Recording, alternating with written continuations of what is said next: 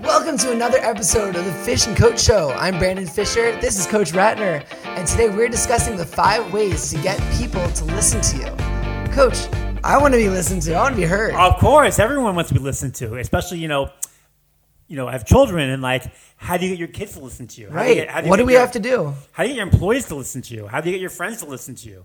So there's 4 ideas we're going to talk about, and hopefully we can get this over to our customers, our people listening to us, that when you finish listening to this podcast, you'll have a better time communicating with people, and people are more likely to listen to you when you have something to say. That's huge. So the first idea is don't be a hypocrite. So a hypocrite is someone who says something but does something different. Because then what's the value of your word? It doesn't mean anything. Like you shouldn't be smoking, and then you go smoke. Of course, your words are worthless. Your words are completely meaningless. And this comes into play a lot with children because your kids are more likely going to do what you do than what you say. Interesting. Yeah, so if you could say things to your kids, and of course they're not listening to you because they're kids, but when you do, in order for them to really listen to you, you have to back up your words.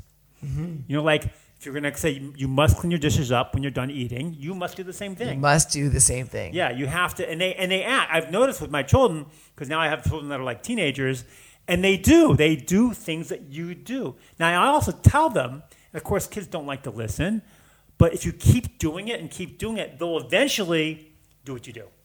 And they're very perceptive. They know when you're being a hypocrite. And I have to sometimes, I don't know if I want to give any examples, but there are times I don't want to do what I'm saying. I'm like, but I have to. I have no choice now. Right. And they can even sense that. Yeah. How excited are you when you're doing it? And it's the same thing also if you're a boss and you have employees and you're like, oh, don't show up late for work.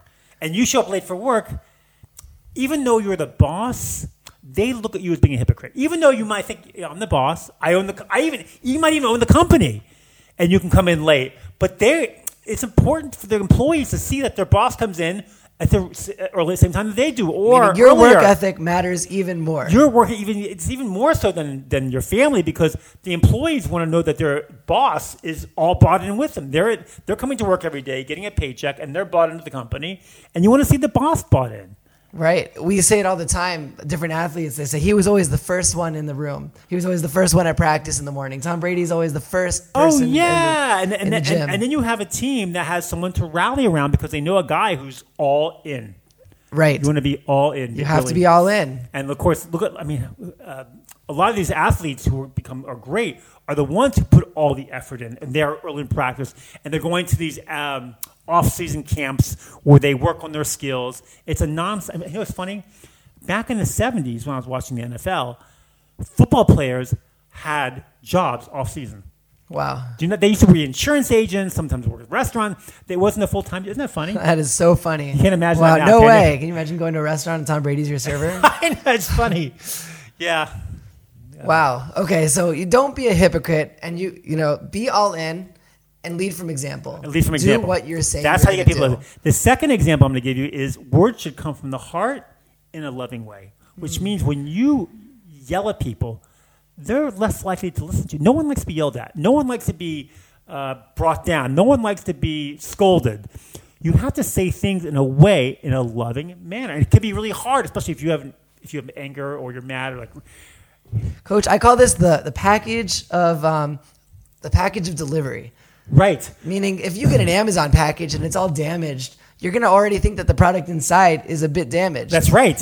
And I worked in a hotel. I worked in hotels in Colorado, in Vail.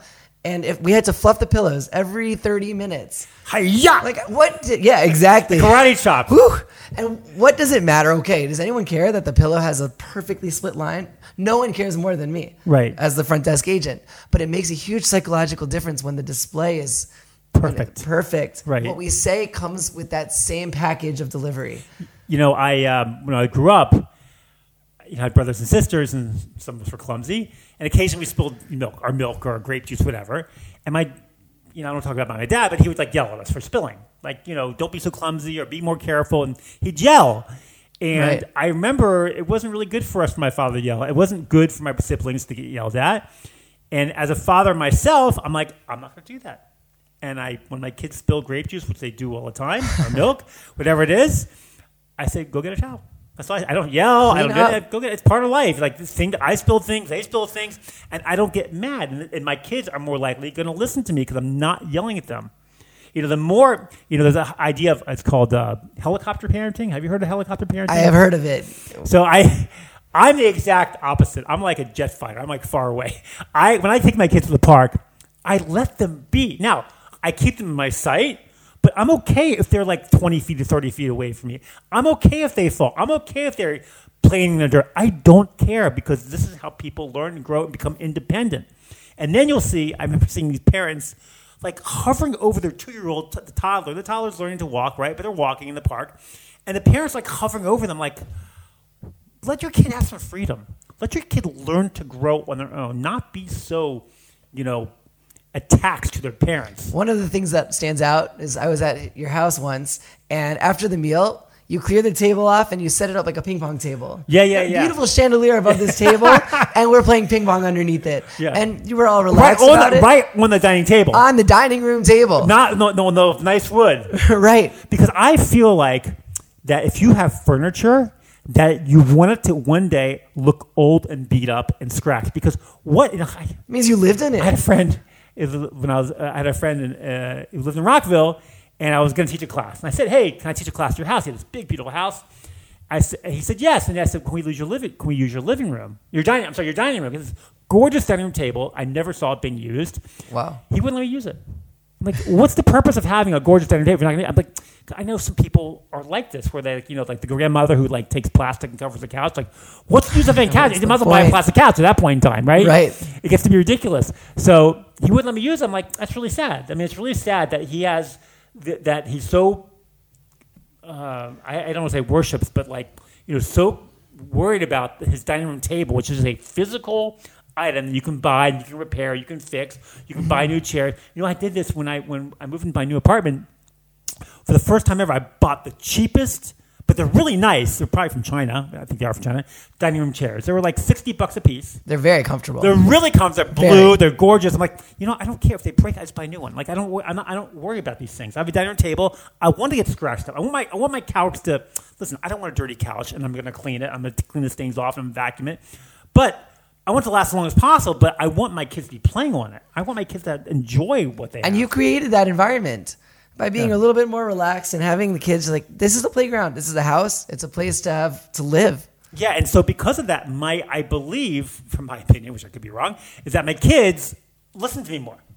Because I'm not a hypocrite, and I say things in a loving manner. Right. And I don't helicopter. I let them have freedom. They know you love them because you've made a house that they can be as comfortable as you can. Right. They can be very comfortable. So this is going to lead us to another idea. That sometimes in life, we have to rebuke people, which means when we see someone doing something wrong, let's say they're getting involved in drugs or they're getting involved in a bad relationship, or we see our kids doing something that's not really healthy for them, we need to rebuke people. And this idea I want to give you is a healthy way to understand how to get people to listen to you when you need to rebuke them. So it's called the sandwich. Maybe you're familiar with this. Do you know how this is? Do you know how this works? No, tell me. So what it works is that when you're going to tell something they're doing something wrong or they need to correct something, you start off with something positive. You tell them something good about what they're doing, whatever it is, something else. Then you tell them what you need to tell them, that's a rebuke, and you end it with something positive. So they're going into... By the way, this has worked so many times in business when I'm doing like coin deals. Really? I'm a coin dealer. If you've listened to our podcast, you learn this, that I've gotten my way more often when I've sandwiched. People like to be schmoozed. People like to feel good about themselves. People like to be around happy people. So you tell someone something positive and makes them feel good, and then when you rebuke them, they're more likely going to listen to it. And you tell them something good at the end, like, oh, and I've noticed when I leave the situations, no one's mad at me. I mean, no, wow. No one's mad at me. I'm like, I tell my son, I'm really happy that, in the morning that you get up and you go to school and I'm really so happy about that. But it'd be great if when you come up from school and you have your snack, if you put the dishes in the dishwasher or put the dishes in this thing, whatever it is. Right. And then, something that makes sense. But I'm happy that, you're eating something and you're eating something healthy and it's great that you're having, a healthy cereal and have some carrots and hummus, whatever it is.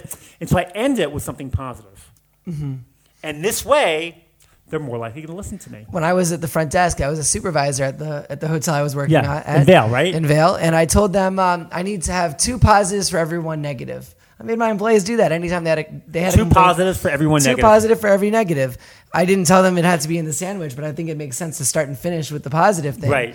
But try to deliver the message with 2 positives for every negative. I mean, imagine if you're an employer, right, and you have employees, and one is not holding up the par, right? One's not, not doing, and you want to tell them instead of saying, you're not doing your job very well. You said, I love how you do this at your work. I love how you show up on time. It's great.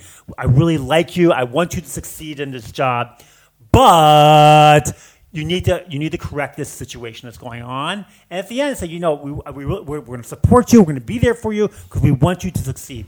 You've just sandwiched a rebuke. And this person's going to feel great about themselves. And supported. And supported. And they're going to want to work for you. And they're going to want to make you. And they want you. You want to succeed for them because you love your boss. Right. Right. There's another thing we do in hospitality. What? There's a saying, is the guest always right? A lot of guests believe, the guest is always right. They have to give me my free breakfast. In America. In America, maybe. But we not learned, in Europe, not in a lot of places around the world. No. So we learned, actually, that's not the case. But you have to let the guest be wrong with dignity. Meaning when you're delivering this sandwich, you don't want them to, you're delivering a message that's telling them they're essentially wrong. Mm-hmm. But you're telling them in a way that's also building them up in the meantime, showing that there's potential for them to make it better in the next time. Right. Right? You messed up this time. And I understand. So you're delivering the sandwich, and what happens? So you deliver the sandwich, but you're also in the way that makes them feel like they still have their dignity. What did the customer do wrong? Like, what is the customer's probably blaming us in this case. Is what? The customer's probably blaming the housekeepers or someone in the hotel. What? Because of what happened? Let's say that the bed wasn't made in time. Okay. And they said, I asked them to have it made by 9:30, and they came at 10 o'clock, right. For example. And you're like, actually, the guest is right, but then the guest makes a request. For example, give us free breakfast, etc. And you say, the guest is asking for something that we can't give them. They're wrong that we made a mistake. We made a mistake, but they're wrong about the quality. For example, I know guys that their whole purpose in life when they travel is to get free stuff. Right. We've experienced free, I have a friend who was always getting free rooms. Like, my shower couldn't get hot water. Can I get a free night? And they give it. My hotel had a rule, no free nights. Yeah, they give free. These guys get free nights all the time. They're always getting stuff free. I have a friend in high school, Chip Wood, and he'd always go to the fast food restaurant. Say, hey, can I get an extra fry? Let me have some extra fries. And people because these kids were working behind them, and they just give him a fry. So are they right for asking for that? Well, I mean, it's a little. The answer is they're. Listen, it's like anything. He knew how to manipulate people. Put it that way. Is he right? Probably not. Is he making a mistake? Probably not. But it's a borderline ethical issue. Right. When you're able to manipulate people to get what you want, and he's taking food. Technically, he's taking food from the restaurants. It's probably not right. Whatever. It's a whole argument. But he's pretty good. Chip was pretty good. Gordon was pretty good about getting stuff. It's like, hey, there's some fries. But make it a double for me. You'll charge me for it. It's okay. He's a schmoozer. He's using the sandwich technique on them. And he's in real estate. So he's great. He's great in real estate. He's really good. He's a schmoozer, and everyone likes him. And he's great. I mean, I love Chip. I haven't seen him in years, but I love Chip. And so the idea is that sometimes you can get what you want. You will get people to listen to you, and he did it by schmoozing. Right. So we talked about don't be a hypocrite. That if you have to do what you say, you want people to listen to, and then we said words should come from the heart in a loving manner. You can't yell at people. And then we talked about 4 ideas. We're really going to be 5 because we talked about the sandwich. Right. That when you rebuke people, that you have to do it in a way that's positive, the rebuke in the middle, at the end positive, so people feel good about you, and they're more likely going to listen to you. The last we're going to talk about is timing. What is timing? So timing means you can never negotiate. I would say this: you can never negotiate with an emotional person. Interesting. So, for example, how do you? Everyone's an emotional person. Because I have kids. This is part of my life. That when my kid gets upset, like he did yesterday. When my kids get upset yesterday, and they go in the room crying, you can't. You have to wait till they calm down. There are times, and you can't. It's just like one of our topics when we get into another relationship. It's called the 24-hour rule. That when you're having a fight with your spouse, it's best to wait 24 hours before you engage him in it. Wait, I heard you should never go to bed angry. Well, that is not so true all the time. That is a very... I'm not sure that's true. That because sometimes you can be mad at someone and you go to bed, and by the time you wake up in the morning, are you usually mad? You know what everyone says when I say the 24-hour rule? You know what they're going to say, especially the guys? Like, well, I'm not going to be 24 hours. I'm like, why? Because I'm going to forget what I was mad about. Oh, because no. It wasn't that important. I mean, most of the arguments that I have with my wife are the stupidest things. Like, there are some things that are, meaningful that you have arguments about. But in general, 95% of it are really dumb. I mean, just really dumb. And one of the reasons why you're having an argument, because you're not, we talked about in a different podcast, you're not making something important to them important to you. You're not building that relationship. You're not doing things for them even though you don't want to do them. But you're doing it and they know you're thinking about them when you're doing them. That makes sense. Which is a whole different podcast we talked about. So timing is so important in all aspects. Timing when you have to rebuke, talk to your employees. Timing when you talk to your kids. Timing when you talk to your wife. If she's mad at you, you wait. You wait till they calm down. Everyone calms down. Everyone calms down. They do. We all calm down. How much more productive is any discussion when you're dealing with two calm parties? And by the way, we talk about emotions.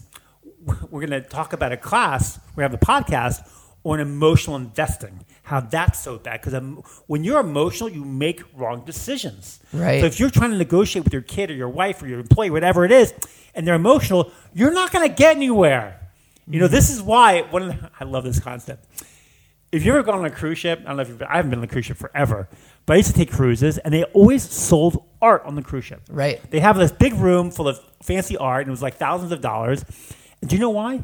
No. Because when people are on cruises, they're happy. They're in a good mood. They're in a very good emotional state. When you're happy, you buy stuff. That's true. And artwork is crazy markups because really it's just an artist painting. They're happy to get anything they get, and the ship's selling for thousands of dollars. This is why when you go to the port, when you're cruising, what's the first stores you see in the port? All the souvenir stores. It's not just glass. It's art. It's usually art, jewelry, watches, diamond rings, because it's all humongous markups. Because when you're in that kind of when positive you're emotional mindset, state, you don't make right decisions, and you buy this piece of art when you're like in Jamaica, and so good, look at the video, and you get home after 3 years, like, why did I buy this stupid piece of art? Like, it doesn't, because you're emotional. You're emotional, make wrong decisions, and when you're trying to get someone to listen to you when they're emotional, you're not going to succeed. So pace yourself. Time the conversations at the right moment. Well, not pace yourself, but wait till someone is not emotional. Right. So you have to wait. Don't jump into the argument. Don't jump into the argument. You just wait, even though you know you're right. And don't respond when you're angry. Don't respond when you have that mindset. I gotta get rid of this piece of advice. So I have an idea that I talk about mostly with marriage, but sometimes you have to be wrong to be right.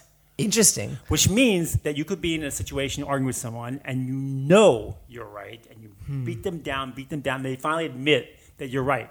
Did you win? No. You might have won the battle, but you lost the war, right? Definitely lost the war. You're right. So sometimes it's good to admit you're wrong, even though you know you're right. And then people will more likely also listen to you. Your wife will listen to you, and this can happen also in many situations in life. So getting people to listen to you is such an important part about, succeeding in life and building a great family, having great relationships, and really, if you're an employee, having great employees, that people listen. You want people to listen to you. And we talked about that. You don't be a hypocrite. It must come from the heart in a loving manner. You can sandwich rebuke any rebuke you have, and timing. And it must. One thing we missed that it must be for their benefit. It must be for the other person. It must be if you come in a situation like you're a sales guy or like you want something from someone. You say you can think about who's benefiting from the situation, and if it's for the person's benefit, you're less likely to listen to them. Mm-hmm. But it's only for their benefit, they're more likely going to listen to you. Fascinating. Yes. So there you go. 5 ways to get people to listen to you. Thank you for watching this episode of the Fish and Coach Show. I'm Brandon Fisher. This is Coach Ratner. See you next time.